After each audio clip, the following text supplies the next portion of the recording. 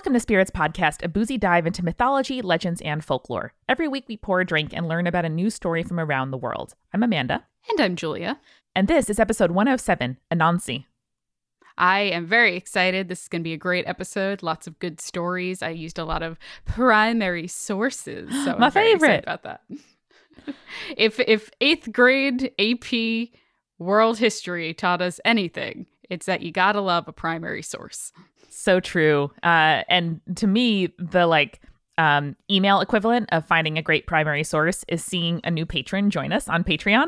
So welcome this week to Rachel, as well as our upgrading patrons, Velm and Ponders. And thank you, as always, to our supporting producer level patrons whose support sustains us.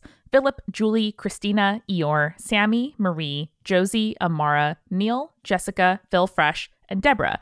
And last but not least, as always, our legend level patrons, Jordan, Jess, Zoe, Sandra, Audra, Mercedes, Jack Marie, and Leanne.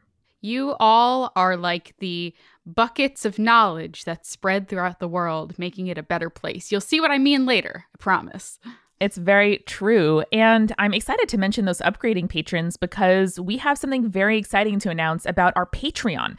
It's that we are going to be doing monthly bonus episodes, full-length episodes of additional urban legends every single month for our patrons at the $4 tier and above. I'm actually just so excited that we get to record more hometowns. I They're know. my favorite. We love doing them so much. And in recording the most recent episode, we were like, wait, what if we could do this more often and share that with our supporters on Patreon as a thank you? And we were like, oh, damn, we can. Hey, wait, we're our own bosses. Wow. Wow. So we're really stoked about that. And we know this time of year, you're buying gifts, you're doing all kinds of things. But the great news is that those episodes are always available on the archive of our blog. So if you, whether it's this week or next week or in January, go to patreon.com/spiritspodcast and sign up at the $4 tier or above, you get access to those bonus episodes. And trust us, they are 100% worth it. Jules, what were we drinking this episode? There is a great beer company called Spider Bite Beer. And so I picked up one called Boris the Spider, which is, I know it's one of your favorites, Amanda, is a Russian Imperial Stout. Yes, delish. Way more boozy than the beer I normally drink, but I really appreciated the spider tie-in to this episode. Gotta love that high ABV. Truly, truly, I do. And Julia, I think it's your week to give a recommendation to me and our listeners. What are you going to tell us about this week? I literally, last night, I got a book that was recommended to me by our good friend David Reinstrom, who did our fake lore episode. Yes. And within 24 hours of receiving this book, I finished it because it was fantastic and I couldn't put it down. It's called Cinnamon and Gunpowder by Eli Brown. And it is 1, pirates. 2, Whoa. lady pirates. Yes. 3, fine cuisine. There's fine cuisine in the book? There's fine cuisine in the book. Oh my God, I love it. I'm going to have to borrow it from you. There's also a romance. It's fantastic. The best of all worlds. Anyway, it's very good. Please check it out. I want to talk to everyone in the world about it right now. Amazing. Well, if you want to eat some fine food or look like a pirate, I have some great news, which is that our sponsors this week are Mrs. Fields, where promo code SPIRITS will get you 20% off any gift at mrsfields.com, and Poshmark, where the code SPIRITS5 will get you $5 off any purchase on this fashion app. But we'll tell you more about that later. I can't wait to eat and dress like a pirate. Yes. Me neither. And just before we get into the episode, we want to remind you that there are still some tickets left to our live shows in Seattle in January. So you can go to bit.ly/multitude in Seattle to get your tickets now. Yeah, it is a very small, very intimate venue. So I would get your tickets before they run out. That's not like a false sales tactic to make you buy the tickets. It's actually just a small theater. So it is actually pretty small. Right on. Well, without further ado, I love doing this episode and I think you're going to love listening to it. So enjoy Spirits Podcast, episode 107, Anansi.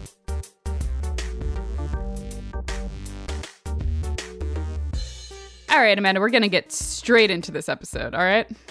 Yeah. Oh, sure. Hi. Just digging right in because I love stories. You know I love stories. That's why we do this podcast, right? Yeah, 100 and some odd episodes and counting. So this week we're going to talk about Anansi, who is probably one of the most well-known folklore characters out of Africa.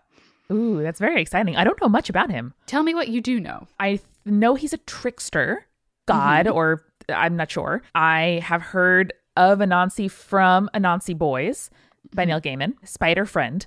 Yes. And that's all I got. He's also in American Gods.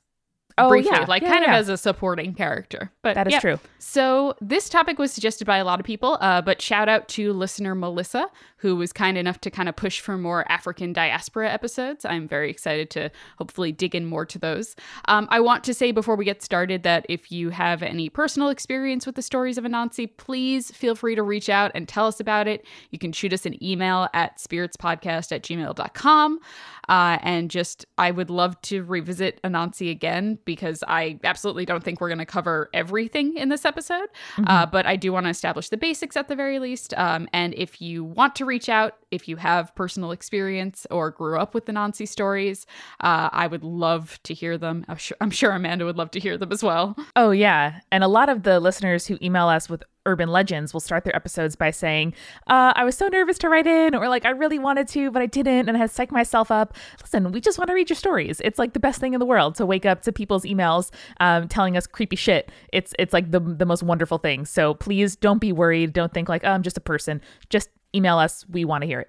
We are always delighted to see stories and emails in our inbox. Someone sent us a Nutella recipe today. It was very good. They did. Very and excited. people listen, Julia. People are emailing us photos of their cats and dogs. And it is the greatest thing. I think Spirits is the only place in the world where more email is in fact better.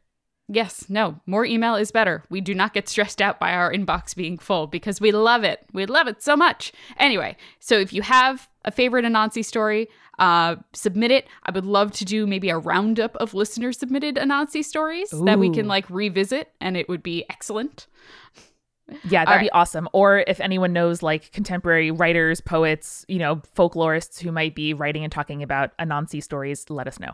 Yes, that would be great. So, stories originated from the Akan people of Ghana, specifically rooted in the Ashanti, though they later spread to areas in West and South Africa, as well as the Caribbean through the Atlantic slave trade. Right. The Akan are matrilineal. I just figured that was worth mentioning. It doesn't really have anything to do with the storyline. I just like when we do some research and I find a matrilineal society. You know what I'm here for, Julia, and it's matrilineal societies and their stories. Yeah, it always is. So the stories that they tell about their history and mythology are known as the Anansesem, which translate literally to the spider stories. But they're also referred to as Neankomsem, or the words of the sky god. That's like grand as fuck. I love it so much. Yeah, those are both real good terms. I'm very into it. So these stories were continued as an oral tradition and still are to this day, though there are versions of stories written down. You can find them online. You can find them in books. The key to all of these stories, the Anansesem, is Anansi, which literally translates to spider in Akan. I do want to state that, as you pointed out, Amanda, Anansi is a trickster, but he is not a god, at least not in the Ashanti culture. So he is not a deity. He is not worshipped as a god. He is a folklore character. That's awesome, though, because that's like closer to humanity and human foibles, and human mistakes. To me, that's the kind of appeal of a trickster, is that they kind of ride this line between they can't solve all their own problems, but somehow things work out in the end often. So I kind of like that better. Yeah, absolutely. And Anansi is seen interacting with deities in the stories, but he himself is not one. So I kind of like that. It's like you said, they feel more human, similar to, I guess, the Greek gods, who are gods, but they make many human mistakes. So Anansi is, as I mentioned in these stories, a literal spider, but is often interpreted or depicted as human with spider elements, such as 8 legs, or like what's the thing called in the back? Like a spinner, or the weird spider stinger. butt, Amanda. Yeah, weird spider butt. Got it. Wait, there's the head, there's the thorax, and then thorax. That was the word I was part. thinking of. Okay, cool. Thorax was the word I was thinking of. Thank you, Amanda. Spider butt thorax. We got it. Anyway, he's also depicted as a spider with a human face, or just a spider wearing human clothing. Adorable. Why is it adorable to have human clothes but terrifying to have a human face? Why is that? I think I'm just thinking of my brother and me's hand dog and face cat is the worst thing I've ever beheld in my entire life. Yes, we are absolutely team hand dog. Dog. But yes, somehow spider with like I'm picturing like a little sailor outfit or something. I don't know. I think that's so very cute. sweet. Yeah. Just like a little vest. Doesn't even have to be pants. He just has a little vest. Or actually, do we hear at all about the size of Anansi? Again, it depends on the story, because sometimes he is human-shaped and human-sized. Sometimes he is tiny, tiny spider. Interesting. Probably the most important story of Anansi is how the spider god obtained all of the stories from Neame, the sky god. Neame's name literally means he who knows and sees everything, and he was the god that created Kamunu, who is the first human. So I'm going to start the story off with a traditional Ashanti beginning of these stories. Here it is. We do not really mean what we are about to say is true. A story. Let it come, let it go. Wow. That's beautiful. I love a kind of like setting of the story and like the ritual of storytelling quite a bit. Yeah. And it kind of absolves you from wondering, like I often do during a movie or a story, like, okay, well, is this literally possible? Is this literally true? Did this actually happen? And kind of opening your mind to different kinds of, data and different kinds of truth. Yeah. Let it come, let it go. Wow. Once there were no stories, for Neame had them all. Anansi approached the sky god asking to buy the stories from Neame and how much they would cost. The sky god asked, "What makes you think you can buy them?" And Anansi the spider replied, "I know I shall be able." Neame scoffed at that, replying, "Great and powerful towns like Kokofu and Bekwai have come, and they were unable to purchase them, and yet you, who are but a masterless man, you say you will be able?" But Anansi just repeats his question. What was the price of the stories? Neame told him that they could not be bought with anything except Onini the python, Osebo the leopard, Moatia the fairy, and Moboro the hornet. So Anansi tells the sky god, "Fine, I will bring you some of all of these." And Neame dismisses him with the challenge, "Go and bring them then." I love the characterization of the trickster as a masterless man with no master. We see that, like I've mentioned before, one of the first shows Julia and I worked on in high school is Scapino, which is a farce about Scapan, the bumbling like trickster figure. And it is so fun to like work both sides, and ultimately your only agenda is your own. There's just something like I think really compelling about that kind of figure. Also, I'm reading a book right now called Disney Wars. This is a complete tangent about the like corporate like boardroom takeovers and like hostile bids and acquisitions and stuff that Disney has done over the years. And I just flashed to like this chapter that I'm reading about someone's buyout where like, make a long story short, his contract owed him like more than $100 million. And his boss was like, no, I hate you now. You can't have that. And he was like, "You're going to give it to me. You're going to give it to me. You're going to give it to me." And just that kind of self-assured, like, don't worry about it. It's going to happen. And the boss like thinks it's so improbable that he doesn't even like take it seriously. Anyway, I think Anansi would do really well in corporate culture. Probably. That's true. He would climb that corporate ladder with his spider legs. Anyway. So many legs. And so Anansi went. First, he went to the python and loudly outside of his home debated out loud whether the python was really as long as a palm branch or not. Claiming that his wife Aso said that he was. Side note, Aso is sometimes referred to as Okonoreya. She's like the long-suffering wife of Anansi. We'll hear a little bit more about her in a later story. I bet she has some stories of her own. Oh, I'm sure. I always like the like tell-all books that wives write once their like ex-husbands are gone or dead or whatever. Oh yeah, love that. Me too. My favorite. Okay. So the python comes out after hearing this, and Anansi explains the debate to him, that the husband and wife had argued whether or not the python was in fact as long as a palm branch. The python agreed to settle the debate by lying along a palm branch. But the problem was he couldn't completely straighten himself out to get a true impression of what his actual length is, because he's a snake. He can't just go all rigid and straight. They got to have curves and stuff. So Anansi comes up with this brilliant idea. He would tie the python to the branch so he could easily straighten out, like having like a brace, a brace, or having like a anchor for him to kind of come off of. Right. So the python agrees. Great idea. But as soon as Anansi I love that the python is just like so bored with his day that he's like, meh, sure, I'll let some stranger measure me. I got better things to do, but this is fun. But as soon as Anansi ties him tightly to the branch, Anansi sweeps up the branch and carries the python back to Neame. 1 down, 3 to go.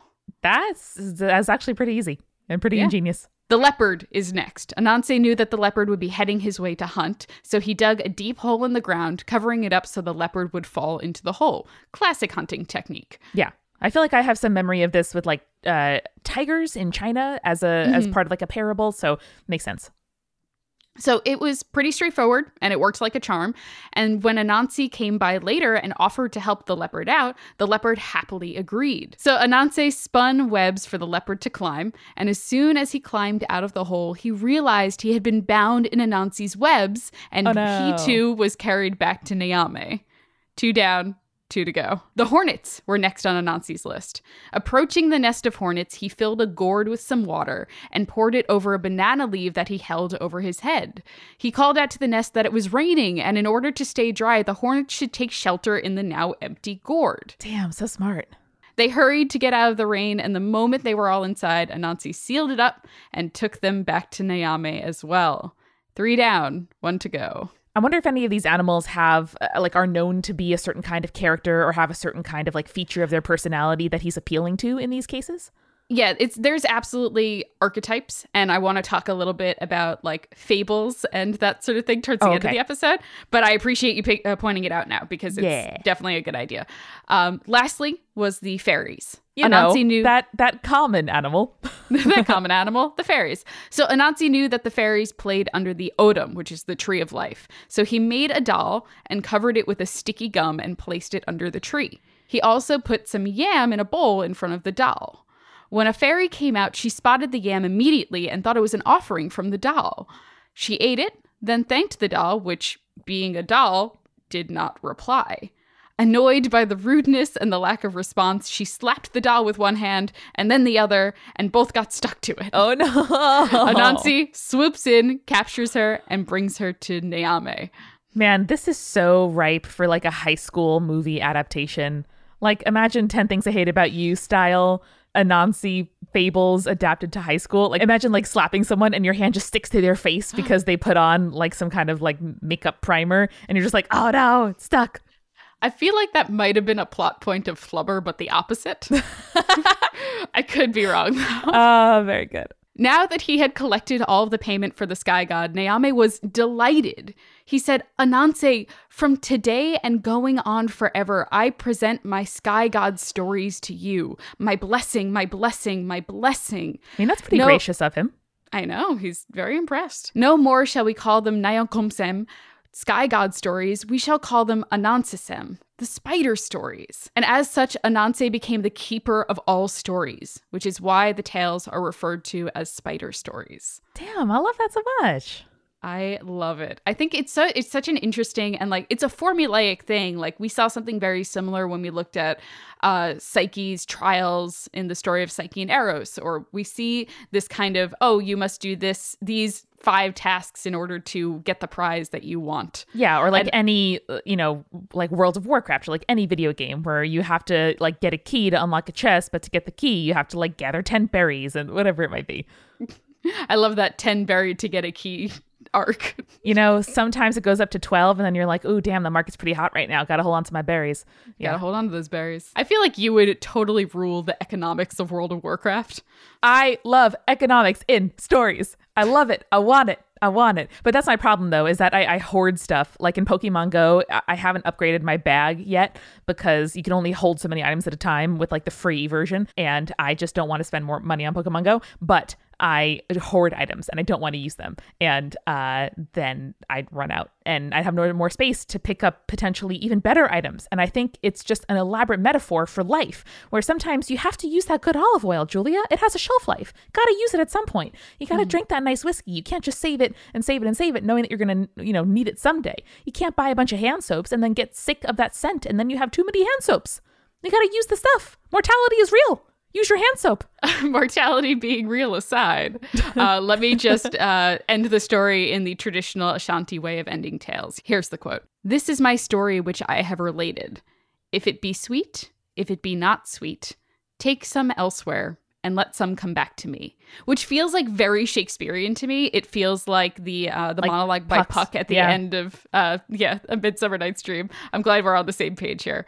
Yeah, or I think there's one at the end of The Tempest. I think Prospero has some kind of similar thing. I'm sure that Shakespeare got it from oral traditions like the Ashante. Oh, that's Ariel. Ariel does the one at the end of The Tempest. Yes, yeah. I think we're confusing our weird Fae helper characters. Yeah, I think Prospero says is like one of his monologues you can kind of deconstruct as like referring to the theater, but that's not the point. But yeah, anyway, I'm sure that Shakespeare took this from traditions like the Ashanti and oral storytelling.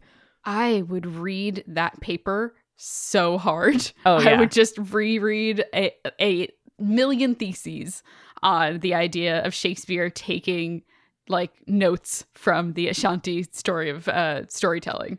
I love that. That's so cool. And even if it wasn't, conscious, then there was cultural exchange, unfortunately, under the guise of like colonialism and imperialism, which were in development at that time. But yeah, I mean, I don't know. This is fascinating. And I love this idea of like calling attention to the narrative. And moreover, it's also really cool that the storyteller is like, hey, this is to tell, like, go take it, like take it with you and to retell it, bring it to other people. But crucially, bring a little bit back. It's not like a feeling of this is my story, only I can have it. From the framing of the tale to the like subject matter of the tale itself, where stories can be kept, they can be given, they can be, transferred. I don't know. It's really cool. It's like a cultural meme, or something like that, where it's not just one person's to dole out as they see fit. It's kind of communal, or gifted to someone, and therefore you have to kind of take it forward. Yeah, I really love stories where the idea is, oh, this person had all of this thing, but then another person came and they gifted it to humankind. You know what I mean? Like we saw that story with Inanna. We see that story with Prometheus and the fire. Yeah. I really just like the idea of when things can be spread to humanity, like these non-physical things that Definitely. like shape society. Also, what's really interesting about this and talking about storytelling is because a lot of these are an oral tradition. While I was researching these episodes, I came across a couple of Anansi stories that are recorded. And it's told in very much a like call and response story. Ooh. So there's like audience participation in the story of Anansi, which I really, really like because I think that really like kind of drives a community together to kind of keep perpetuating and keep telling these stories, especially because they are very important. And we'll talk a little bit more about how important the Anansi stories are to the African diaspora later on after the refill. That's awesome. And I mean, it makes you feel more invested in it. It makes you feel like you're a part of it. And probably if you have heard a story enough to know the participatory, like responses, that means that you can kind of get something new out of it every time. That's why I like seeing plays that I've seen before, or reading books that I've read before, because it kind of builds on it and it gets richer over time as you kind of listen to new, aspects, or I'm sure different storytellers have different takes on it. So I think that's awesome. And I don't know, that's why I like going to Rocky Horror when it's the kind of participation version of it. It's always a little different. Yeah, because it depends on who's telling the story. I'm going to tell you another Anansi story, but first, how about we get a refill? Let's do it. Amanda, you know what I love more than anything in the world? Really good recipes for like hot pot. Yes, that is true. But I also love, because we're now in like the holiday season, Jake makes the best Christmas cookies in the world. They are rivaled by one thing. What? And that's Mrs. Fields cookies. Oh, nice. So we are sponsored this week by Mrs. Fields. For over 40 years, Mrs. Fields has made delicious treats like their signature chocolate chip cookies, their handcrafted frosted favorites, melt in your mouth brownies. They do a blondie that is out of this world. I love it. And they also do gourmet tins for the holidays as gifts. And they make the perfect present and a amazing surprise for anyone who's on your list this holiday season. Yeah, I always have trouble buying for my grandpa. He has all the stuff that he needs, and you can only get so many like #1 grandpa mugs. So this year I am actually going to order him some Mrs. Fields gift tin because it's beautiful. It has a lot of different kinds of cookies, and I think he'll enjoy the opportunity to like indulge himself. Yeah, and plus you can also add a really nice customized message to your tin. So you could be like, hey, Grandpa, know you like cookies. Here you go. Love you. Totally. But much more cooler than that, I suppose. Your grandpa doesn't care if you're cool. He does care if he gets cookies, though. That is very true. And once he has taken his favorites, maybe I will be able to sneak one of the fudgy brownies that are in those tins because I love them so much. And I recently bought a growler of the wildest beer. It's called a Babka Stout from Grimm Brewing in Brooklyn. It tastes like a chocolate babka, and it is the best thing in the entire world. So I am going to bring some of that to our Christmas Eve celebration and hopefully sneak one of those brownies for myself. I cannot wait to also come with you and get a brownie and some of that good Babka Stout. So right now you can get 20% off your order when you go to mrsfields.com and enter the promo code SPIRITS. So you can get 20% off any gift from mrsfields.com by entering the promo code SPIRITS at checkout. That's mrsfields.com, promo code SPIRITS. Thank you, Mrs. Fields. Amanda, I heard we have another sponsor, though. Tell me about it. We do. A new sponsor to the show. This week, we are also sponsored by Poshmark. So as you mentioned, Julia, it is the gift buying time of year for a lot of us. Going places sucks. I think that's why we all love podcasts so much. Mm-hmm. And so you have to stand in the line. There's people everywhere. It's loud. There's like glitter and scents in the air. And I just want to be home on my couch. But the good news is that I can shop for a lot of the people on my list from my phone, from home or anywhere else using Poshmark. So this is an app that you can get for your phone. And it's a place where you can shop from like other people's closets, basically. They have brands like Nike or Lululemon or whatever else you might really love, your go-to, new with tags in a lot of cases for up to 70% off. So you buy it on the app, it gets shipped to you, and boom, there you are, a gift for you or for someone on your list. That's so much money. That's like paying like $300 for a Louis Vuitton bag when it's like thousands otherwise. Yeah. And from a waste perspective, I really appreciate it too, because this is people who, bought items that they end up not needing. And so instead of throwing that out or letting it go to waste, you get to, have this like secondhand resale market, which I think is really dope. And my sister actually has sold a lot of items on Poshmark and really liked the experience. So whether you're buying them or selling them, Poshmark is the place to go to sell those fashion items that you may want to pass on. Now, here's the thing, Amanda. Is it like easy to like ship stuff out, or like does it get delivered quickly? Because that would be my concern. Yes, it is very easy. It is super fast. You can make an offer even. Like if the price is not quite what you want to pay, you can make an offer. So it really is the best. I can genuinely recommend it as a really easy way to make sure that the clothes you have are the clothes you actually want. And when you download Poshmark, you can actually put in the invite code SPIRITS5 for $5 off your first purchase. That is awesome. I'm definitely going to use that. I'm going to just use that SPIRITS5 code and I'm going to get that $5 off. That's awesome. I love it. So thanks again, Poshmark. That's the invite code SPIRITS5, and you can get it at Poshmark.com or on your app store. Now, let's get back to the show. All right, Amanda, are you ready for another Anansi story? Yes, please. One more. Okay, let me tell you about the story of Anansi and the dispersal of wisdom. Ooh, very Promethean. Ooh, yeah, I like it a lot. We're going to mix things up a little bit, and this is going to be the Jamaican version of the story. Cool. Now, Anansi was already clever, if the first story that I told you was any indication of that. Yeah. He had this idea. He was going to hoard all of the world's wisdom in a large pot and keep it safe so he could have it all to himself. Okay, I get it. But the problem was, even though the pot was sealed, Anansi worried. Was it secure? Was it safe enough? Was someone going to steal the wisdom from him? So he decides he is going to find the biggest tree. Not even just the biggest tree, the biggest and the thorniest tree out there. I mean, that's logical. Yeah, and he is going to put this pot on the tippy top of that tree so no one can get to it. Anansi, he goes into the forest, he goes into the jungle, he goes into the desert, depending on where and who's telling the story. Sure. And he finds that tree, and he decides he's going to climb up it with the pot and put it up there. But the problem is, the pot is too big for him to carry and also climb the tree.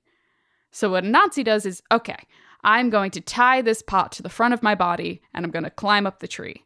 And he does that. Then you can't get grippy. Exactly. The pot is too big, so he isn't able to really reach and grab onto the tree. So each time he tries, he kind of slides down the tree, kind of like that scene in Mulan where all the guys are attempting to get the arrow that's on the top. Love that scene. Such a great scene. I recently rewatched Mulan on a plane, and I was just like, damn, this is the best movie ever. It's so good. Anyway, so keep sliding down. Every time he gets more and more frustrated. Now, without Anansi's knowledge, one of his sons, Ntakuma, had followed his father to the tree. He watched his father struggle from behind some bushes, I guess, or something like that. And after like so many times of watching his father slide down and fail, he laughs out loud, which alerts Anansi to the fact that he's there. And he asks his father, he calls out across the clearing, he goes, "Why don't you tie the pot to your back? Then you can grip the tree." And this annoys Anansi. Because he was right. One, he hadn't figured it out for himself. And two, his child was right. Yeah. God damn it.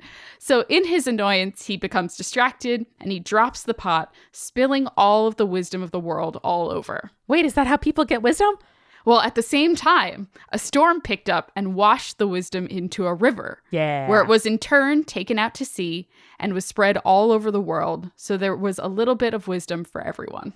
There it is. I love it. But Anansi is pissed off at that. So he chases his son home through the jungle, through the desert, through the woods, wherever he is telling the story. Right. And he's so angry. But by the time he returned home, he had realized something.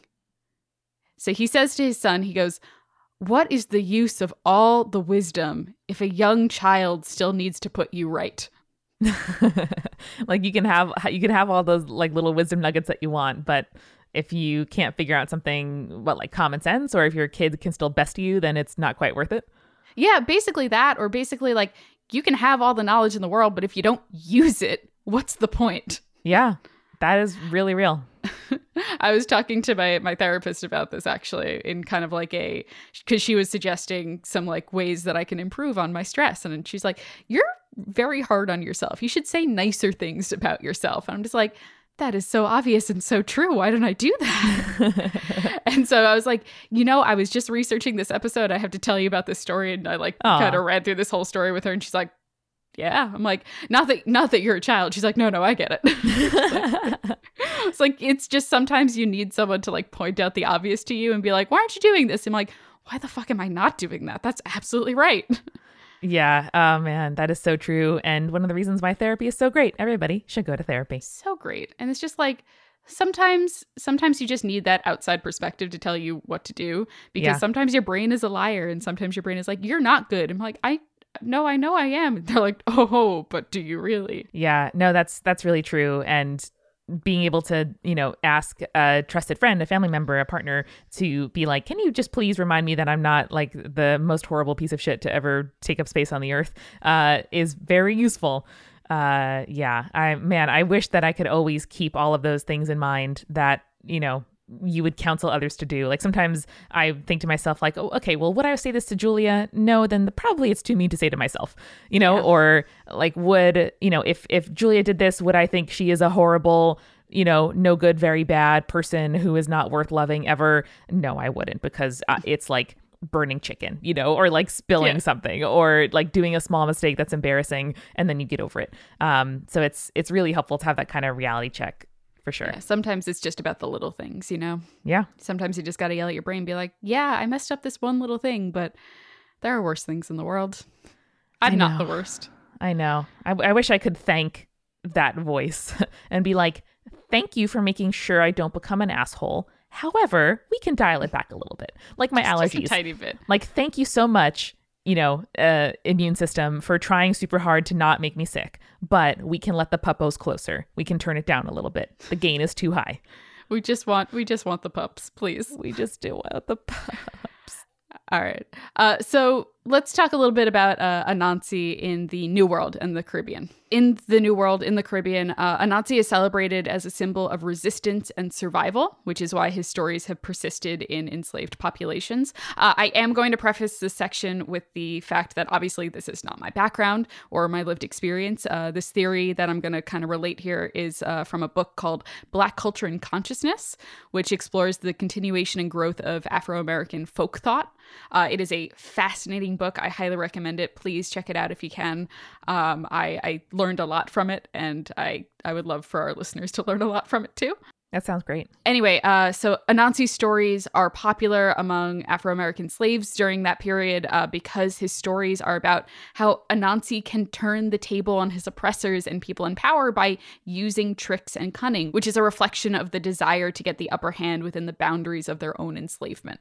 For sure. And kind of going back to what you were saying about Anansi being like super skilled in the boardroom, probably it's this idea that you can take what people are doing against you and use it to your advantage.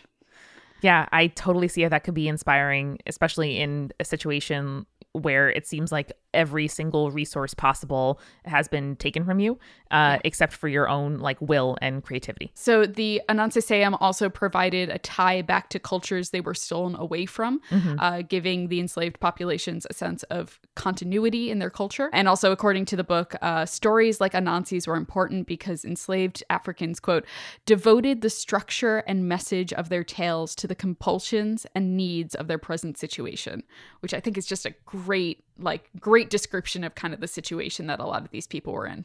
Yeah. Oof. So as such, we see a lot of different stories that were perpetuated in the Americas in different areas. Jamaica is a great example of this. Jamaican stories are well preserved because it had one of the largest group of Ashanti people that were brought to the America as slaves. So Anansi stories in Jamaica often come with a proverb, which comes from a story called Anansi and Bra Dead. I'm going to tell the story. It's a little bit long, but stick with me here because I think it's really worth it. The story is documented in a bunch of places, but this version that I'm reading is from a website called AnansiStories.com. Oh, how helpful. Thanks. Thank it's you. It's on the World Stories. Wide Web. Ooh. Ho, ho, ho. Okay. Once in a before time, Anansi was walking far into the bush. Soon he came across a house with a very, very, very old man sitting inside the mouth of the front door. The old man looked like skin and dry bones. Anansi gathered his courage and he said, "Good day, sir. I have been walking all morning and would love a cool drink of ice water." However, the man said nothing. Anansi, who thought the old man might be deaf, walked closer to the seated figure and repeated in a loud voice, "I said good morning, sir. May I have a drink of water?" Nevertheless, the old man said nothing. Anansi scratched his head and said, "Oh, you said to go inside the house and help myself?" The old man still said nothing to Anansi. Oh no, I have a bad feeling about this. Anansi walked past the old man and went into his house and not only helped himself to ice cold water, but as much food as he could eat. When he was finished eating, Anansi went outside to see the old man was sitting in the same spot by the door. Anansi thanked him for his hospitality and returned home. The next day, Anansi went to the house of the old man and again ate his fill. Still, the old man said nothing to Anansi. Oh no. On the third day, Anansi the spider brought his eldest daughter to the old man's house. "Good morning, sir," Anansi greeted. "Since you have been so kind to me, I have brought my beautiful daughter who wants to be a cook. I will give her to you as your wife," said Anansi. And then he turned to his daughter. "Here is a wedding ring. Now go into the house and make your father a nice plate of food." The old man still said nothing.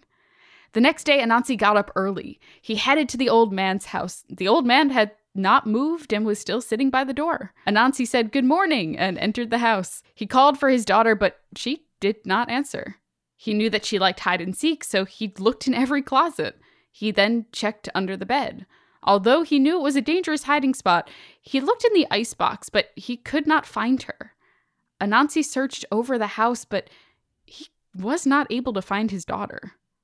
He thought of one place he had not looked.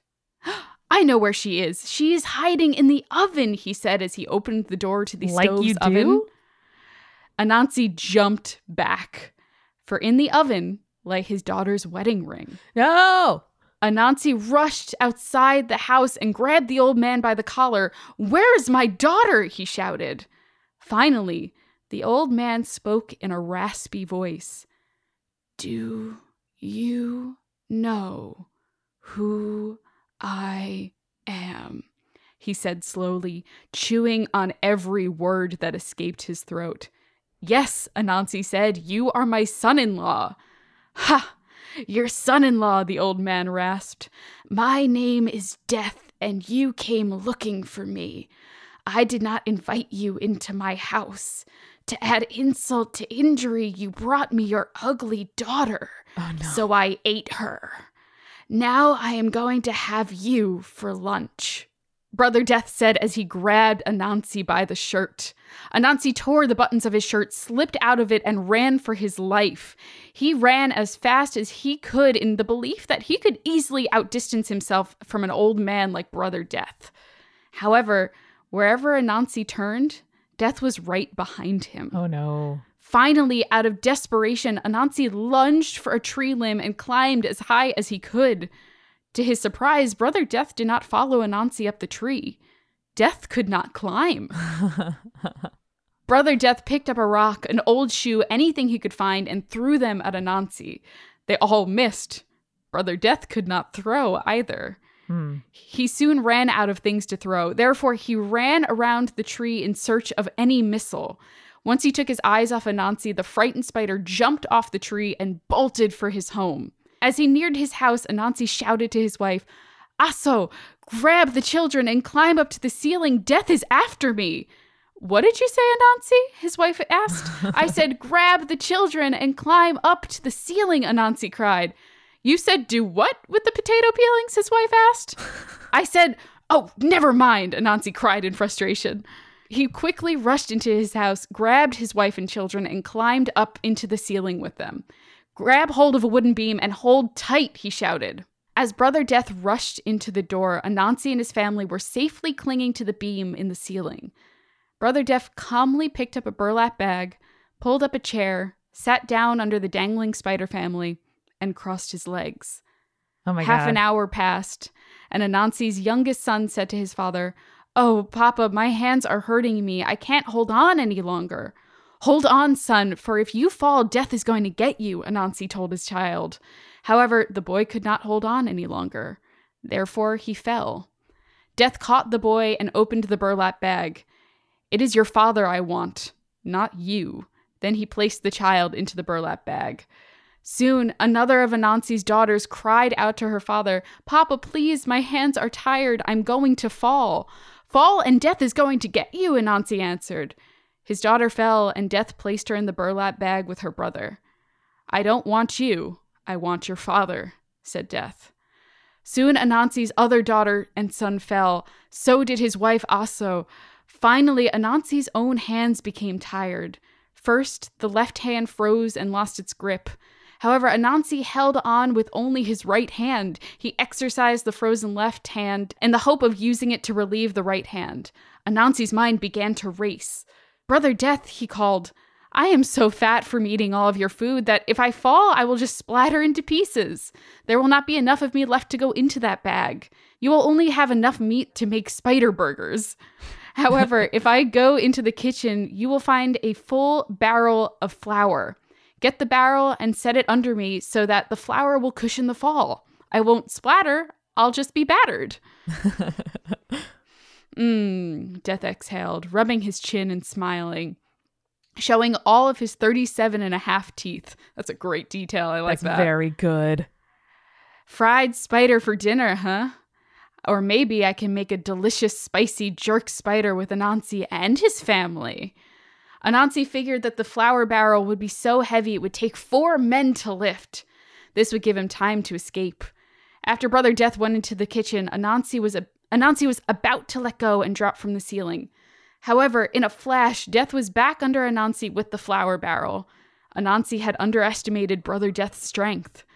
As Brother Death wobbled the barrel from side to side, he bent over the barrel to make sure everything was exactly under Anansi. The cunning spider dropped to the top of the old man's head, dunking his face in the flour. The flour bath temporarily blinded Death. Anansi jumped off Death's head, released his family, and they ran for their lives. Death has never caught Anansi the spider. That is why there are the Anansi stories to this day. When you see spider webs on the ceiling, it belongs to Anansi. He's still trying to get away from death. Wow. What a way to explain spider webs. That's amazing. It's so Also, good. I love that his wife mishearing him and thinking that he said potato peelings had no impact on the story. It was just No. like a delicious detail.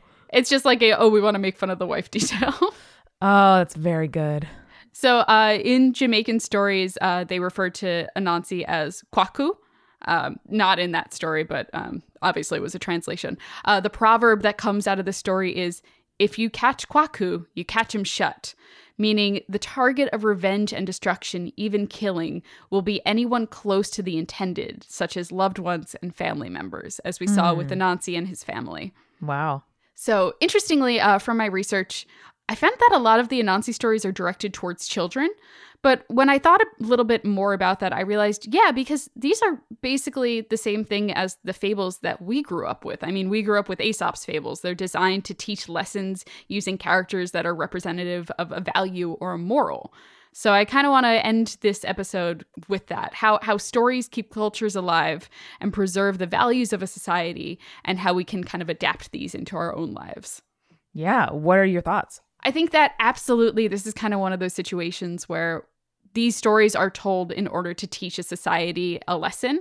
And obviously those lessons are usually taught when we're children. But I think that sometimes it's important for us to kind of be reminded of these stories, because I think that we lose the values as we kind of grow older and we kind of don't incorporate those into our lives as much anymore. Yeah. And like we were talking about earlier, it's one thing to know something in your brain and it's another to apply it to your life. Yeah. And I feel that way every time I like prove out one of those lessons or aphorisms to be true, right? Like slow and steady wins the race, for example, is one that my parents repeated a lot from The Tortoise and the Hare, which is, our version of one of those that we in particular grew up with. Interesting story. Just a sidebar. The Tortoise and the Hare was originally a story about how death was introduced into the world. Oh, really? So the concept being the human's immortality was tied to the hare. The tortoise was tied to mortality. And so they were raced and they wanted the humans to be immortal. So they were given that opportunity by putting it on the hare. They're like, we're going to just make this as easy as possible for the hare to win. And so they send them off and then the hare ends up losing. The tortoise wins. That's why we're mortal. I love that. Wow. Anyway, sorry, sidebar on that. That's really fascinating. Yeah, like I know that, and I was taught that as a kid, and I rolled my eyes when my mom said it. I was like, yeah, Mom, I know. And yet, every time that I want results faster than I'm getting them, that still happens to me. Just knowing it doesn't mean that I don't still experience the thing that the story is warning against. Or my dad is the child of a brick mason and grew up working carpentry and bricklaying. And so when my parents said to me, measure twice, cut once, they really, really meant it. And that is a thing that they'll still text me to this day. Meaning if you're cutting materials, literally measure it 2 times so you make sure you're cutting the right cut, because you can't undo it once you do it. And that is true whether it's like deciding to leave a job or, doing a recipe, like whatever it might be. Just do a little bit more checking, like do 2 mic checks instead of 1, just to make sure that everything's okay before you do something that you can't undo. Yeah, be sure of a thing before you do it. Exactly. And yeah, I definitely, have that in my head. It's something that you can return to, and something that, especially in those moments where you need guidance, right? Which is often what these stories are telling you about. Like in a moment of crisis, do you resort to strength or confrontation, or do you try to be creative and use a little trickery, use a little Anansi? It needs to be in your head from an early age to be something that you refer to in times of stress. Like we almost revert, and kind of go to instincts. And if one of those instincts that was baked in, comes from a story and it's something that you've known for a long time, maybe you have a higher chance of actually listening to it when the going gets tough. Interesting that you bring up instinct, because I feel as though these kind of fables and these Anansi stories are kind of designed for someone to inherently forego that instinct. Oh yeah. You know what I mean? Yeah. So these are these are taught lessons. And so when we're talking about a fable that's trying to teach you something, it goes against the human instinct of whatever it is, because like the argument would be, we're more than just our instincts. We are more than just like our base human desires and stuff like that.